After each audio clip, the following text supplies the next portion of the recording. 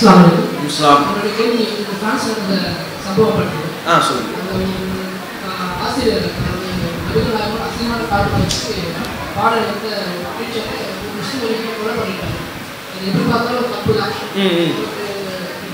இஸ்லாமியோ அல்லது நபிகள் நாயகமோ கிண்டலோ இல்லை அசிங்கமாக வருவதாலே கொலை பண்ணிருக்காங்க இஸ்லாத்தில் இருக்கா? ஏன்னா சில இஸ்லாமிய நாடுகள் நிஜமான சட்டம் இருக்கு, அங்கீகரிக்கிறாங்க. சரி, சகோதரர் என்ன கேட்குறாருன்னா, பிரான்ஸில் நடந்த சம்பவத்தை மையப்படுத்தி கேள்வி கேட்குறாரு. சில வாரங்களுக்கு முன்பு நடைபெற்ற நிகழ்வு. ஒரு வகுப்பில் ஒரு ஆசிரியர் ஒருவர் நபிகள் நாயகம் அவர்கள் தொடர்பாக சார்லி ஹெப்டோ என்கிற பத்திரிகை ஒரு கேலி சித்திரத்தை வரைகிறாங்க. அந்த கேலி சித்திரத்தை வைத்துக்கொண்டு வகுப்பு நடத்துகிறார். வகுப்பில் மாணவர்களுக்கு கேலி சித்திரத்தை வைத்துக்கொண்டு வகுப்பு நடத்துகிறார். வகுப்பு நடத்தும் போதே முஸ்லீம்கள் யாரும் இருந்தீங்கன்னா வகுப்பை விட்டு வெளியே போங்க, நான் இந்த கேலி சித்திரத்தை வைத்து கருத்து சுதந்திரம்னா என்னென்ன பாடம் நடத்த போகிறேன் அப்படின்னு சொல்லி முஸ்லீம் மாணவர்களெல்லாம் வெளியே அனுப்பி வைக்கிறார். அதை அவங்க ஆசிரியர்கிட்ட போய் கம்ப்ளைண்ட் பண்ணுறாங்க. சக ஆசிரியர்கள்ட்டையும் கல்லூரி நிர்வாகத்திடத்துலையும் கம்ப்ளைண்ட் பண்ணுறாங்க. பெற்றோர்கள்ட்ட முறையிடுறாங்க. இப்படி சம்பவம் நடக்குது. அதில் என்ன ஆகிறாருன்னா, அந்த ஆசிரியர் கல்லூரிக்கு அருகாமையிலேயே சில மர்ம நபர்களால் கொல்லப்பட்டு விடுகிறார். அப்போ இதில் ஒரு கேட்குற கொஸ்டின் என்னென்னா, இஸ்லாத்தில் முதல் அப்படி இருக்கா? நபிகள் நாயகத்தை பற்றி கேலி சித்திரம் வரைந்து விட்டால் அவரை கொல்லணும், அவரை தண்டிக்கணும் அப்படிங்கிறது இஸ்லாமிய மார்க்கத்தில் சொல்லப்பட்டிருக்கேன். அப்படியான சம்பவங்கள் நடக்குதுல்ல, அதுக்கு இஸ்லாத்தின் சாயம் பூசப்படுது. உலகளாவிய அளவில் இந்த கொலைகளின் பின்னணியில் என்ன செய்யப்படுதுன்னா, அதுக்கப்புறம் அவர் அந்த ஆசிரியர் கொல்லப்பட்டார் என்பதை தாண்டி தொடர்ந்து என்ன செய்யறாங்க, பிரான்ஸ் அதிபர் என்ன சொன்னார்னா, நாங்கள் மேற்கொண்டும் நபிகள் நாயகத்தை பற்றி கேலி சித்திரம் வரைவோம், அது எங்கள் கருத்து சுதந்திரம், எங்கள் கருத்து சுதந்திரத்தை யாராலும் தடுக்க முடியாது, நாங்கள் விட்டு கொடுக்க மாட்டோம். நாங்கள் அதுக்கப்புறம் பார்த்தா அந்த சார்லி ஹெப்டோ என்கிற பத்திரிகையின் மீது தாக்குதல் நடத்துறாங்க. அதில் 3 பேருக்கு கடுமையான முறையில் காயம். அப்போ இந்த வன்முறை சம்பவங்கள்லாம் இஸ்லாத்தில் அப்படி இருக்கா?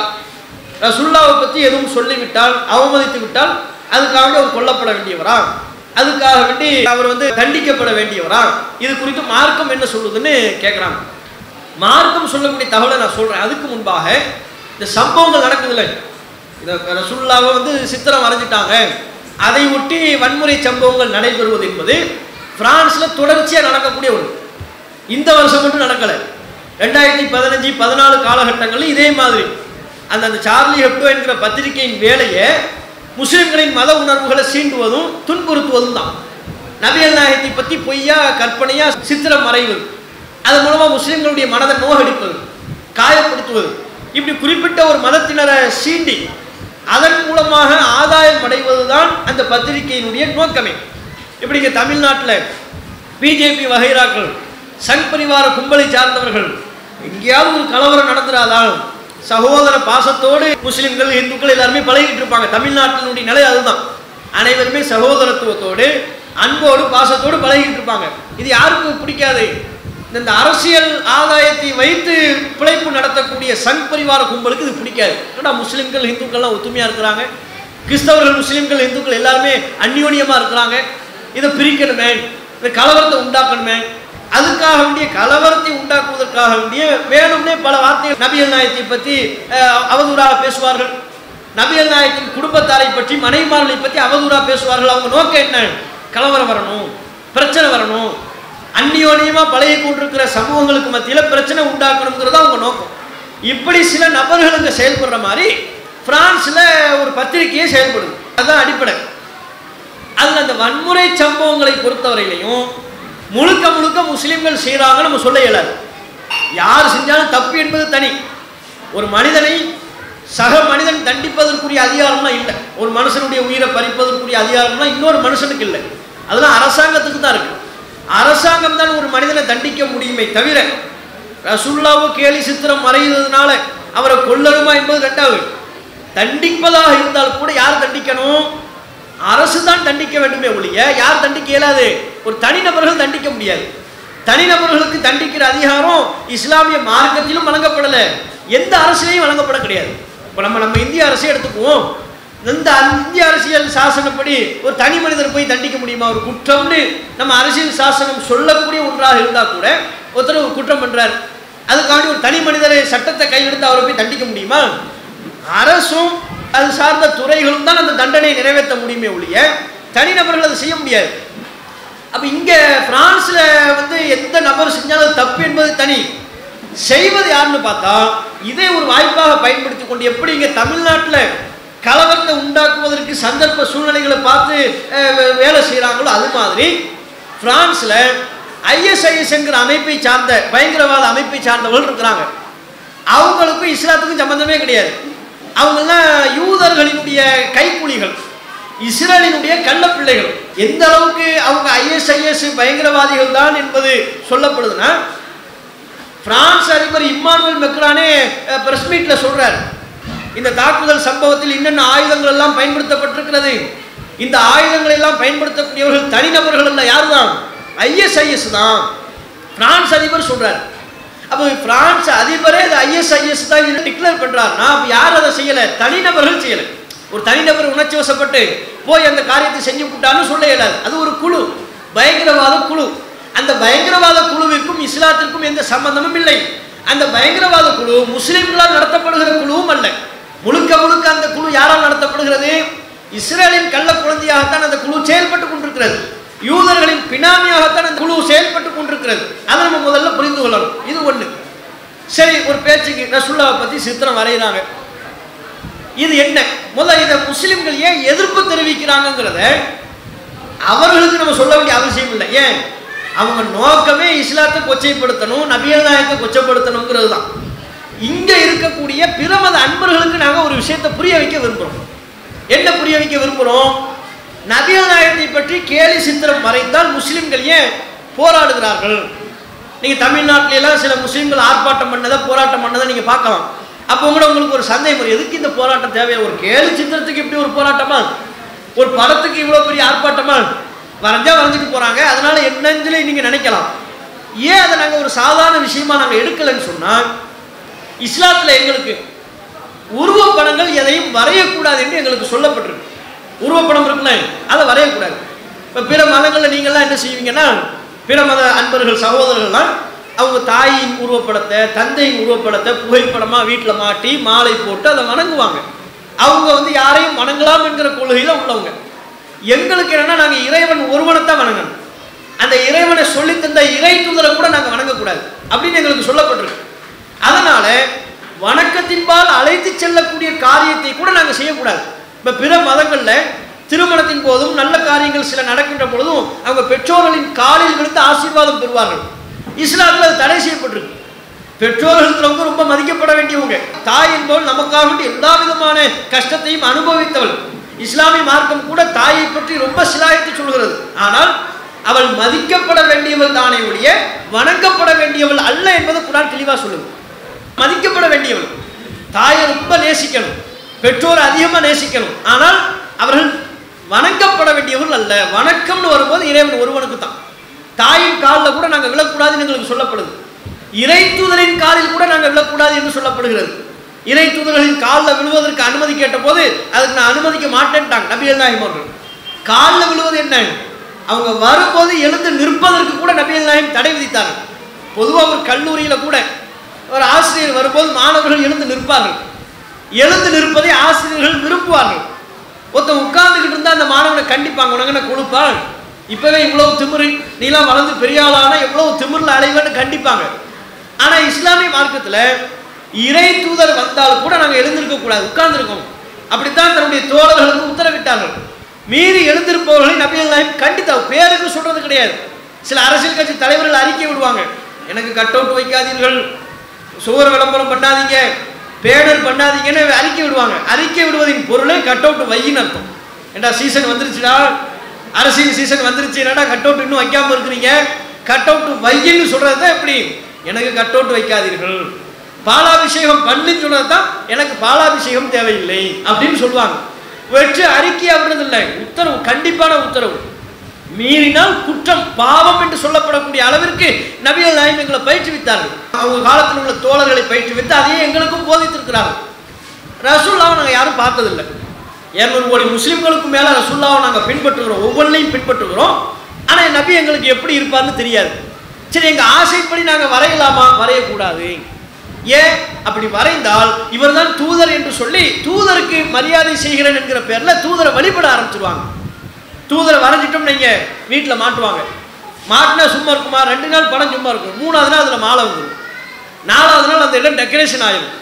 5வது நாள் அதை கும்பிடுவார். 6வது நாள் கீழே விழுவார். 7வது நாள் வழிபாடு செய்கிற ஒரு இடமா மாறி போயிடும். அப்போ இறைவனை தவிர வேறு யாரும் வழிபடக்கூடிய நபராக பொருளாக ஆகிவிடக் கூடாது என்பதில் இஸ்லாம் அவ்வளவு கண்டிப்பு காட்டுது. அப்படி இருக்கக்கூடிய நாங்கள் நபிகள் நாயகத்தை பற்றி நல்ல விதமாக கூட உருவப்படம் சித்தரிக்க கூடாதுன்னு நாங்கள் சொல்றோம். எங்க நம்பிக்கை என்ன? ஒரு மதத்தில் உள்ளவர்களை நீங்க புரிந்து கொள்வதா இருந்தால் இப்படி எங்க நம்பிக்கையின்படி புரியணும்ல. எங்க நம்பிக்கையின்படி நபிகள் நாயகம் அவர்களை நல்ல விதமா சித்தரிக்கலாமா? ரசூலுல்லாஹ் நல்ல தலைவர் அப்படின்னு வரைந்து கிரேட் லீடர் அப்படின்னு போடலாமா? அது கூட போடக்கூடாது. இவ்வளவு எதுக்கு? அமெரிக்காவில் சில வருடங்களுக்கு முன்பு இந்த உலகத்திற்கு சிறந்த சட்டங்களை வழங்கியவர்களுக்கு, அவ்வளவு பெரிய மகத்தான அறிஞர் பெருமக்களுக்கு சிலை வடிக்க வேண்டும், அதை நீதிமன்றத்தின் முன்பாகவே வைப்போம் என்று முடிவு செய்து பல தலைவர்களுக்கும், சித்தாந்த ரீதியிலான தலைவர்கள், சிந்தனையாளர்கள், அவங்களுக்குலாம் சிலை வைக்கிறாங்க. அப்ப அந்த நீதிமன்றத்தில் உள்ளவங்க சொல்றாங்க, முகமது நபிகள் அவர்களுக்கும் சிலை வைக்க வேண்டும். அந்த வரிசையில் இந்த உலகத்திற்கு சிறந்த சட்டங்களை வழங்கியவர்கள், சிந்தனைகளை வழங்கியவர்கள் என்கிற அடிப்படையில் சீர்திருத்தவாதிகளையும் சிந்தனை மிக்க தலைவர்களையும் கண்ணியப்படுத்துற மரியாதை செய்யற விதமா அவங்களுக்கு சிலை வைக்கணும்னு முடிவு செஞ்சு அந்த வரிசையில் நபிகள் நாயகத்துக்கு சிலை வைப்பதற்கு முயற்சிக்கிறார்கள் நீதிமன்ற வளாகத்தில். நல்லா நீங்க புரியணும், அவமதிப்பதற்காக வேண்டிய அல்ல. எந்த வரிசையில் வைக்கிறாங்க? இந்த உலகத்திற்கே சிறந்த சட்டங்களை வழங்கி, லா கிவர்ஸ், சட்டங்களை வழங்கியவர் என்று போற்றுவதற்காக வேண்டி வச்சாங்க.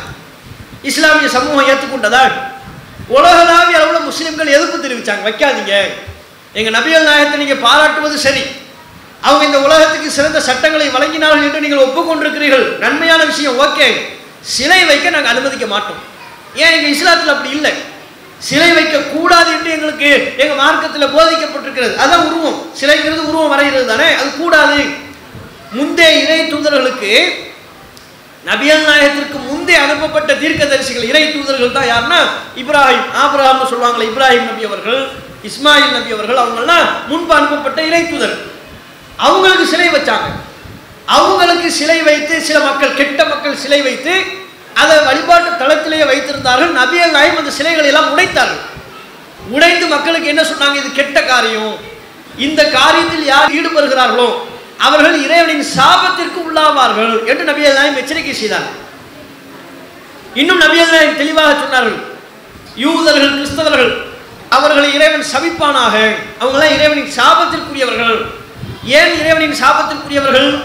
இதா மாத்த ஃபீஹிமுர் ரஜுலு ஸாலிஹு, அவர்களில் நல்ல ஒரு மனிதர் மரணித்து விட்டால், பனவலா கபிரிஹி, அவருக்கென்று ஒரு மன்னரை சமாதி எழுப்புறாங்க, அந்த சமாதியின் மீது அவருடைய உருவப்படத்தை வரைகிறார்கள், வழிபாடு செய்கிற இடமா மாத்திடுறாங்க. ஆகவே இது இப்படிப்பட்ட மக்கள் கெட்ட மக்கள் என்று நபிகள் நாயகம் அவர்கள் எச்சரிக்கை செய்கிறார்கள். அப்ப பாருங்க, அப்ப நல்ல விதமாக கூட நல்ல மனுஷன், அற்புதமான ஒழுக்க சீலர், நல்ல ஒரு சிறந்த தலைவர்னு சொல்லி கூட உருவப்படம் வரைவதை நாங்கள் ஏற்கல, விரும்பலை. எங்க மார்க்கத்தில் அது தப்பு என்று சொல்லப்பட்டதுனால அப்படி சொல்லிக்கிட்டு இருக்கும்போது, இந்த பிரான்ஸ்ல என்ன பண்றாங்க? உள்ளபடியா வரைகிறான், அவதூறா வரையலாம். நாங்க வரையவே வேண்டாம்னு சொல்றோம். அமெரிக்காவில் ரசூலுல்லாவை பாராட்டி சிலை வைக்கின்ற பொழுது கூட வேண்டாம்னு சொன்னோம், அதை தடுத்தோம். முஸ்லிம்களின் எதிர்ப்பால் அந்த சிலை வைக்கிற, நபிகள் நாயகத்திற்கு மாத்திரம் சிலை வைக்கிற முயற்சி நிறுத்தப்பட்டது. சரி, இது சமுதாயத்தை புண்படுத்துது, வேண்டாம்னு விட்டுட்டாங்க. இப்படி இருக்கும்போது இந்த சார்லி எப்டோங்கிற பத்திரிகை என்ன செய்யலாம் தெரியுமா? நல்ல விதமா வரையல. இவர் பயங்கரவாதி, ஒரு உருவப்படத்தை வரைஞ்சி முகம்மதுன்னு பேர் போட்டு, இவர் யாரும் பயங்கரவாதி, முகம்மதுன்னு ஒரு பேரை போட்டு ஒரு வரைபடத்தை வரைஞ்சி ஒரு பெண் பித்தரு, இப்படி சொன்னாங்க. அவருடைய உள்ள குணத்தை சிறந்த குணத்துக்கு மாற்றமா, வரலாற்றில் அவரை பற்றி என்ன சொல்லப்பட்டிருக்கிறதோ அதற்கு மாற்றமாக இவ்வாறு புனைந்து சொன்னால் அதை எப்படி ஏற்றுக்கொள்ளும்? பாராட்டி சொல்வதே வேண்டாம்ங்கிறோம். அப்படி நீங்க உருவப்படம் வரைய வேண்டாம்னு எதிர்ப்பு தெரிவிச்சுக்கிட்டு இருக்கும் போது நீங்க பொய்யானதை சொன்னா பயங்கரவாதியா? முகமது நபிகள் அவர்கள் பயங்கரவாதியா இருந்தாங்களா? கேட்டா போர்க்களத்தில் இருந்த நிகழ்வுகளை சொல்லுவாங்க. போர்க்களத்தில் வெட்டுங்கன்னாங்க, குத்துங்கன்னாங்க. இப்போ போர்க்களத்தில் வேற என்ன உத்தரவு போட முடியும் சொல்லுங்க? இந்தியாவுக்கும் பாகிஸ்தானுக்கும் சண்டை நடக்குது. இந்தியா சார்பில் ராணுவ வீரர்களுக்கு ஒரு தலைவர் என்ன உத்தரவு பிறப்பிப்பாரு? பாகிஸ்தான்காரங்க வருவாங்க, எல்லாரும் அவங்கள கட்டி பிடிங்க, முத்தம் கொடுங்கன்னு சொல்லுவாரா? அவன் ஆயுத பற்றாக்குறையா இருந்தா நீ ஓ ஆயுதத்தை கொடு அப்படின்னு சொல்லுவாரா? என்ன ஒரு போர்க்களத்தில் என்ன மாதிரியான உத்தரவு பிறப்பிக்க இயலும் சொல்லுங்க? எதிரி வருவான், வெட்டு குத்து அப்படிதானே சொல்ல இயலும். நபிகள் நாயகம் அவர்களை ஒரு ஆன்மீகவாதியா மட்டும் நீங்க பாக்குறீங்க. அவங்க ஆன்மீக தலைவர், இறைவனால் தேர்வு செய்யப்பட்ட இறை தூதர். ஆனால் அது மட்டுமல்ல, அவங்க தான் அதிபதி. அவங்க தான் இன்றைய இந்தியாவை விட மிகப்பெரிய நிலப்பரப்புக்கு அதிபதியாக நபிகள் நாயகம் அவர்கள் இருந்தார்கள், மன்னராக இருந்தாங்க. அப்ப மக்களை காப்பாற்றுவதற்காக வேண்டி போருக்கு தளபதியாக செல்கின்ற பொழுது, வழிகாட்டியாக செல்கின்ற பொழுது போர் வீரர்களுக்கு என்ன உத்தரவு பிறப்பிப்பாங்க? வெட்டுங்க தானே எதிரி வர்றான், மக்களை தாக்க வர்றான், அப்ப அவனை வெட்டு குத்துன்னு தானே சொல்ல இயலும். நம்ம மக்கள் அழிக்க வந்ததற்கு பிறகு அவன் யாருன்னு பார்க்க முடியுமா? அழிக்க வர்றவன் யாருன்னு பார்க்க இயலுமா? அவன் எதிரி, அவனை இப்ப வீழ்த்தணும். அவனுக்கு இப்ப மதம் பார்க்க கூடாது, அவன் முஸ்லீம் அல்லாதவர் அப்படிலாம் பார்க்க இயலாது. எதிரி நம்ம மக்கள் அழிக்க வர்றான், நம்ம நாட்டை காப்பாற்றணும், நாட்டு மக்களை காப்பாற்றணும்னா அவங்கள அடிங்க, அவங்கள வீழ்த்துங்க, இதைத்தானே சொல்ல இயலும். அப்படி சொன்னதுனால ஒருவர் பயங்கரவாதி ஆயிடுவாரா? அப்படின்னா எல்லாருமே பயங்கரவாதி தானே. நேதாஜி பயங்கரவாதி தான், ஆயுதம் தாங்கி போரிட்டு இந்த நாட்டுக்கு சுதந்திரம் வாங்கி தந்த எல்லாரும் பயங்கரவாதி தான் சொல்ல முடியுமா? போருங்கிறது ஏதோ இஸ்லாத்துல மட்டும்தான் சொல்லப்பட்டிருக்கா? இந்து மத வேதங்கள்ல போரை பற்றி இல்லையா? கிறிஸ்தவ மத வேதங்கள்ல போரை பற்றி இல்லையா? அதுல அவங்க வழிபடக்கூடிய தெய்வங்கள், புனித மனிதர்கள், அவங்கெல்லாம் போர்ல பங்கேற்றார்கள் என்றெல்லாம் இல்லையா? அப்ப அவங்கெல்லாம் பயங்கரவாதியா? சொல்லுங்க. நீங்க நம்பக்கூடிய புராணங்களின்படி உங்க இந்து மத வேதங்கள்லையும் கிறிஸ்தவ மத வேதங்கள்லையும் நீங்க வழிபாடு செய்யக்கூடிய புனிதப்படுத்தக்கூடிய நபர்கள், கடவுள்கள், அவங்கெல்லாம் ஆயுதம் தாங்கி போரிட்டார்கள், எதிரியை வீழ்த்தினார்கள் அப்படின்னு வந்தா அவரை பயங்கரவாதியாக சித்தரிச்சு அதை நீங்க ஏத்துக்குவீங்களா? போர்ல அதை தனப்பா பண்ண இயலும், போர்ல அடிக்காம வேற என்ன செய்யணும்? அப்ப போரில் நடைபெற்ற சம்பவத்தை வைத்துக் கொண்டு பயங்கரவாதியின் முத்திர குத்துனா பெண் பித்தருங்கிறாங்க. என்ன பெண் பித்தரு? பல கல்யாணம் பண்ணி இருக்கிறாங்க. கல்யாணம் பண்றது எங்க மார்க்கத்தில் அனுமதிக்கப்பட்டிருக்கிறது. அப்படி இருக்கின்ற பொழுது நபிகள் நாயகம் முறைப்படி திருமணம் செய்த ஒரு சம்பவத்தை ஏதோ முறைக்கு மாற்றமா நடந்ததை போல, பெண்களின் மீது பித்து கொண்டவர், ஆசை கொண்டவர் என்பதை போல தவறாக ஆபாசமா சித்தரிச்சா ஒரு பெண் பித்தரு அப்படிங்கிற பொய்யா ஒரு சபையில சொல்ல முடியாத வார்த்தைகளால் சொல்கின்ற பொழுது அது ஏற்றுக்கொள்ள முடியுமா? இப்படிப்பட்ட காரியத்தை தான் செய்து கொண்டிருக்கிறார்கள். வரலாற்றில் உள்ளதை உள்ளபடி கூட எடுத்து சொல்லாம பொய்யாக, நாங்க நல்ல விதமாவே நீங்க எங்க நபியை வரையாதீங்க, வரைவது எங்க மார்க்கத்தில் தடுக்கப்பட்டிருக்கிறது, பாவம் என்று நாங்கள் சொல்லிக் கொண்டிருக்கும் போது இல்லாத பொல்லாத அவதூறாக நீங்க எங்க நபிகள் நாயகத்தை சித்தரிக்கும் போது எப்படி ஏற்றுக்கொள்ள இயலும்? அதுக்கு தான் நாங்க ஜனநாயகபூர்வமான வழிமுறையில, பல நாடுகளில் உள்ளவங்க ஜனநாயகபூர்வமான வழிமுறையில தான் எதிர்ப்பை தெரிவிக்கிறார்கள். தமிழ்நாட்டிலையும் அப்படித்தான் பல அமைப்புகள் போராட்டங்களை முன்னெடுத்தார்கள். அப்ப நாங்க நடத்தக்கூடிய போராட்டங்கள், எங்களுடைய எதிர்ப்புகளை பிற மத அன்பர்கள், நண்பர்கள் நீங்கள் இந்த கோணத்தில் புரிந்து கொள்ளணும் என்பதை முதல் ஒரு தகவலை நம்ம சொல்லிக்கிறோம். அடுத்து என்னன்னு சொன்னா, சரி இப்ப நபிகள் நாயகத்தையே சித்தரிச்சுட்டாங்க, அதனால என்ன அந்த நபரை கொல்லணுமா அப்படின்னா, இதுக்கு மேலான பல இன்னல்கள், துன்பங்களை எல்லாம் நபிகள் நாயகம் சந்திச்சாங்க. இன்னைக்கு நபிகள் நாயகத்தை பற்றி வரைகிறார்கள், அன்னைக்கு நேரடியாகவே நபிகள் நாயகத்தை திட்டினாங்க, இதை விட மேலான வார்த்தைகள் எல்லாம் சொன்னாங்க. அதுக்கெல்லாம் ரசூலுல்லாஹ் அதிகாரம் இருக்கின்ற பொழுது கூட இவங்களை கொல்லுங்க, என்ன திட்டார்ல, அதனால இவனை கொல்லுன்னு ரசூலுல்லாஹ் சொல்லலை. குர்ஆனே சொல்லுது. நபிகள் நாயகத்தை பத்தி எப்படிலாம் விமர்சனம் பண்ணாங்க? பைத்தியக்காரன் என்று விமர்சனம் பண்ணாங்க. அவங்க தூது செய்தியை மக்கள் மத்தியில் எடுத்து சொன்னதுனால ரசூலுல்லாஹ் எப்படி சொல்றாங்க, விமர்சனம் பண்ணாங்களாம், இவர் ஒரு பைத்தியக்காரர் அப்படின்னு விமர்சனம் பண்ணாங்க, இவர் ஒரு கவிஞர் அப்படின்னு விமர்சனம் பண்ணாங்க. இன்னும் சில பேர், ஒரு சம்பவமே வருது, சில யூதர்கள் வர்றாங்க, ரசூலுல்லாஹ்வை பார்த்து சொல்றாங்க, அஸ்ஸலாமு அலைக்க. முஸ்லிம்கள் சலாம் சொல்லுவாங்கங்கிறது உங்களுக்கு நல்லாவே தெரியும். சலாம்னா முகமன், அஸ்ஸலாமு அலைக்கன்னு சொல்லுவோம், அஸ்ஸலாமு அலைக்கும் அல்லது அஸ்ஸலாமு அலைக்க, உங்களுக்கு சாந்தி உண்டாகட்டும்னு அர்த்தம், அமைதி உண்டாகட்டும்னு அர்த்தம். யூதர்கள் அந்த சலாம் சொல்ற பாணியிலேயே என்ன செய்யறாங்கன்னா, லாம விட்டுட்டு அஸ்ஸாமு அலைக்கங்கிறாங்க. சாமுன்னு சொன்னா மரணம்னு அர்த்தம், கேடு, மரணம், உனக்கு மரணம் உண்டாகட்டும், நீ செத்து தொலைன்னு அர்த்தம். இப்படி ரசூலுல்லாஹ்வுக்கு சொல்லப்பட்ட போது, அப்ப ரசூலுல்லாஹ் தான் அதிபதியா இருந்தாங்க, ஆட்சியாளர் ரசூலுல்லாஹ் தான். யூதர்கள்லாம் ரசூலுல்லாஹ்வின் ஆட்சியின் கீழே தான் இருந்தாங்க. அவங்க நினைச்சிருந்தா ஒரு உத்தரவுல அவங்க தலையை துண்டிச்சிருக்க முடியும். ரசூலுல்லாஹ் செஞ்சாங்களா? சஹாபாக்களுக்கு உத்தரவு போட்டு இவன் என்ன திட்டான், எனக்கு மரணம் உண்டாகட்டும் சொல்லிட்டான், விடாதீங்க, இவனையெல்லாம் சிலுவையில் ஏத்துங்க, தலையை வெட்டுங்க சொன்னாங்களா? பதில் சொல்லிட்டு ரசூலுல்லாஹ் விட்டாங்க. அழைக்க, நீ சொன்னது உனக்கேன்னு சொல்லிட்டு முடிச்சிட்டாங்க, ஒரு வரி பதில். இவ்வளவு இப்படிதான் ரசூலுல்லாஹ் நடந்து கொண்டாரு. ரசூலுல்லாஹ் ஆரம்ப காலகட்டத்தில் தொழுது கொண்டிருந்தாரு. தொழுது கொண்டிருந்த போது ஒட்டக குடல் இருக்குல்ல, அதை கொண்டு ரசூலுல்லாஹ்வுடைய முதுகுல வச்சுட்டாங்க. எழுந்திருக்க முடியல. ஒட்டக குடல் எப்படி இருக்கு யோசிச்சு பாருங்க. மாட்டு குடல் எப்படி இருக்கு? மாட்டு குடலை நம்ம பார்க்கணும். நம்ம சாப்பிட்ற குடல் இப்போ மாட்டு குடல் எவ்வளோ பெருசாக இருக்கு, உள்ளுக்குள்ள அந்த சாணத்தோடு இருந்துச்சுன்னா எவ்வளோ வெயிட்டு தூக்க முடியுமா ஒரு ஆளால்? மாட்டு குடலே அவ்வளோ வெயிட்டாக இருக்குன்னா ஒட்டக குடல் எப்படி இருக்குன்னு பாருங்க.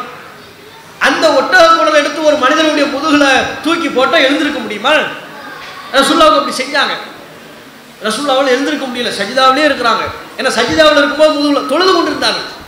இறைவனை வணங்கி கொண்டிருக்கும் போது சஜிதா சொல்லி தரைக்கு நாம போவோம்ல, முஸ்லிம்கள் போவார்கள் அல்லவா, அப்படி சஜிதா செய்கின்ற பொழுது முதுகுல வச்சுட்டாங்க, நேரம் பார்த்து வைக்கிறாங்க. எழுந்திருக்க முடியல, அவ்வளோ பெரிய சுமை. கடைசியில் ரசூலுல்லாஹ்வுடைய மகள் அவங்க வந்து பார்க்கும்போது ஆஹா நம்ம தந்தையை இப்படி சித்திரவதை செய்கிறாங்களேன்னு குடலை அவங்களும் ஹெல்ப் பண்ணி அப்புறப்படுத்தினாங்க. இந்த சம்பவத்தில் மனசில் வச்சுக்கிட்டு எவன்டா என் முதுகில் குடலை போட்டது விடக்கூடாது, அவனை வெட்டணும் குத்தணும்னு ரசூலுல்லாஹ் பிளான் பண்ணாங்களா? அதிகாரம் வந்ததுக்கப்புறம் அவனை தண்டிச்சாங்களா? பல சம்பவங்கள். ஒரு பயணத்தின் போது ரசூலுல்லாஹ் ஆயுதத்தை எல்லாம் மரத்தில் தொங்க விட்டுக்கிட்டு ரெஸ்ட் எடுத்துக்கிட்டு இருந்தாங்க. ஒரு எதிரி என்ன செய்யறான், ரசூலுல்லாஹ் தூங்கிட்டு இருக்கிற நேரம் பார்த்து வந்து ஆயுதத்தை எடுத்துக்கொண்டு ரசூலுல்லாஹ்வை நோக்கி நீட்டுகிறாங்க. உங்களை நான் குத்த போறேன், மை யம்னஉக மின்னி, என்னிடமிருந்து உங்களை காப்பாற்றுபவன் யார் அப்படின்னு அந்த எதிரி கேட்கலாம். இப்போ உங்களை குத்தி கொலை பண்ண போறேன், உங்களை யார் காப்பாற்றுவான்? நபிகள் நாயகம் சொன்னாங்க அல்லாஹ், அல்லாஹ் என்னை காப்பாற்றுவான் அப்படின்னாங்க. அல்லாஹ் மேல அசைக்க முடியாத நம்பிக்கை. அல்லாஹ் என்னை காப்பாற்றுவான்னு சொன்ன உடனே அவன் ஆயுதத்தை கீழே போட்டான். இவ்வளவு நம்பிக்கை உள்ளவராக இருக்கிறாரு, இவ்வளவு உறுதியான நபராக இருக்கிறாருன்னு ஆயுதத்தை கீழே போட்டான். சஹாபாக்கள் நபியின் தோழர்கள்லாம் பார்த்து அவங்க பிடிச்சிட்டாங்க. பிடிச்சி நபிகள் நாயகத்தில் கேட்குறாங்க, அல்லாஹ்வின் தூதரே உத்தரவு போடுங்க, இவன் தலையை வெட்டிடுவோம்னு. ரசூலுல்லாஹ் சொன்னாங்க அதெல்லாம் செய்யாதீங்க, விட்டுருங்கன்னாங்க. கொல்ல வந்தவனையே விட்டுட்டாங்க ரசூலுல்லாஹ்.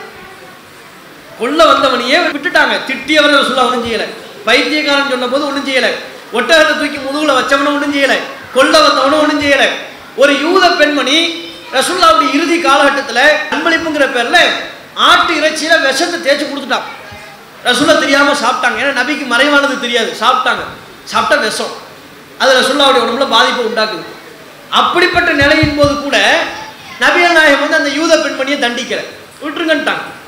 இதுதான் ரசூலுல்லாஹ்வுடைய பண்பாக, இதுதான் இஸ்லாத்தின் வழிமுறையாக இருந்ததை ஒழிய நபிகள் நாயகத்தை ஒருவர் திட்டி விட்டாலோ, நபிகள் நாயகத்தை ஒருவர் தவறாக சித்தரித்து விட்டாலோ அதனால் அவர் கொல்லப்பட வேண்டியவர் என்பது கிடையாது. ஆனால் அது தப்பு. ஒரு பல சமூகமாக வாழ்ந்து கொண்டிருக்கும் போது ஒரு சமூக மக்களினுடைய உணர்வை வந்து புண்படுத்தலாமா கேட்டால் என்ன சொல்றாங்கன்னா கருத்து சுதந்திரங்கிறாங்க. கருத்து சுதந்திரம் என்பதற்கான வரையறை என்ன? அடுத்தவங்களுடைய உரிமையில கை வைப்பதற்கு பேர் கருத்து சுதந்திரமா? கருத்து சுதந்திரம் என்பது ஒரு எல்லைக்கு உட்பட்டதா இருக்கும். இப்ப நபிகள் நாயகத்தை வரைவதை பத்தி கருத்து சுதந்திரம்ங்கிறாங்க. உங்க மனைவியை பத்தி உங்க வீட்டில் உள்ள பெண்களை பத்தி தப்பா வரைஞ்சி கருத்து சுதந்திரம் சொன்னா ஏத்துக்குவீங்களா? அவங்களுக்கு கேட்கும், யார் அப்படி வரைகிறார்களோ, கருத்து சுதந்திரம்ங்கிற பேர்ல யார் இப்படி தவறாக சித்தரிக்கிறார்களோ அவர்கள்ட்ட கேட்கிறோம், கருத்து சுதந்திரம் தானே? உங்க மனைவியை நிர்வாணமா வரைஞ்சி கருத்து சுதந்திரம்னா ஏத்துக்குவீங்களா? இப்படி கேட்கறது எவ்வளவு கொச்சையா இருக்குது, எவ்வளவு தப்பா தெரியுது. அப்ப நாங்க உயிரை விட மேலா நேசிக்கிற எங்க நபியை பத்தியே இப்படி வரைறீங்க கருத்து சுதந்திரம்னா அதை நாங்க ஏத்துக்கிட்டு போகணுமா?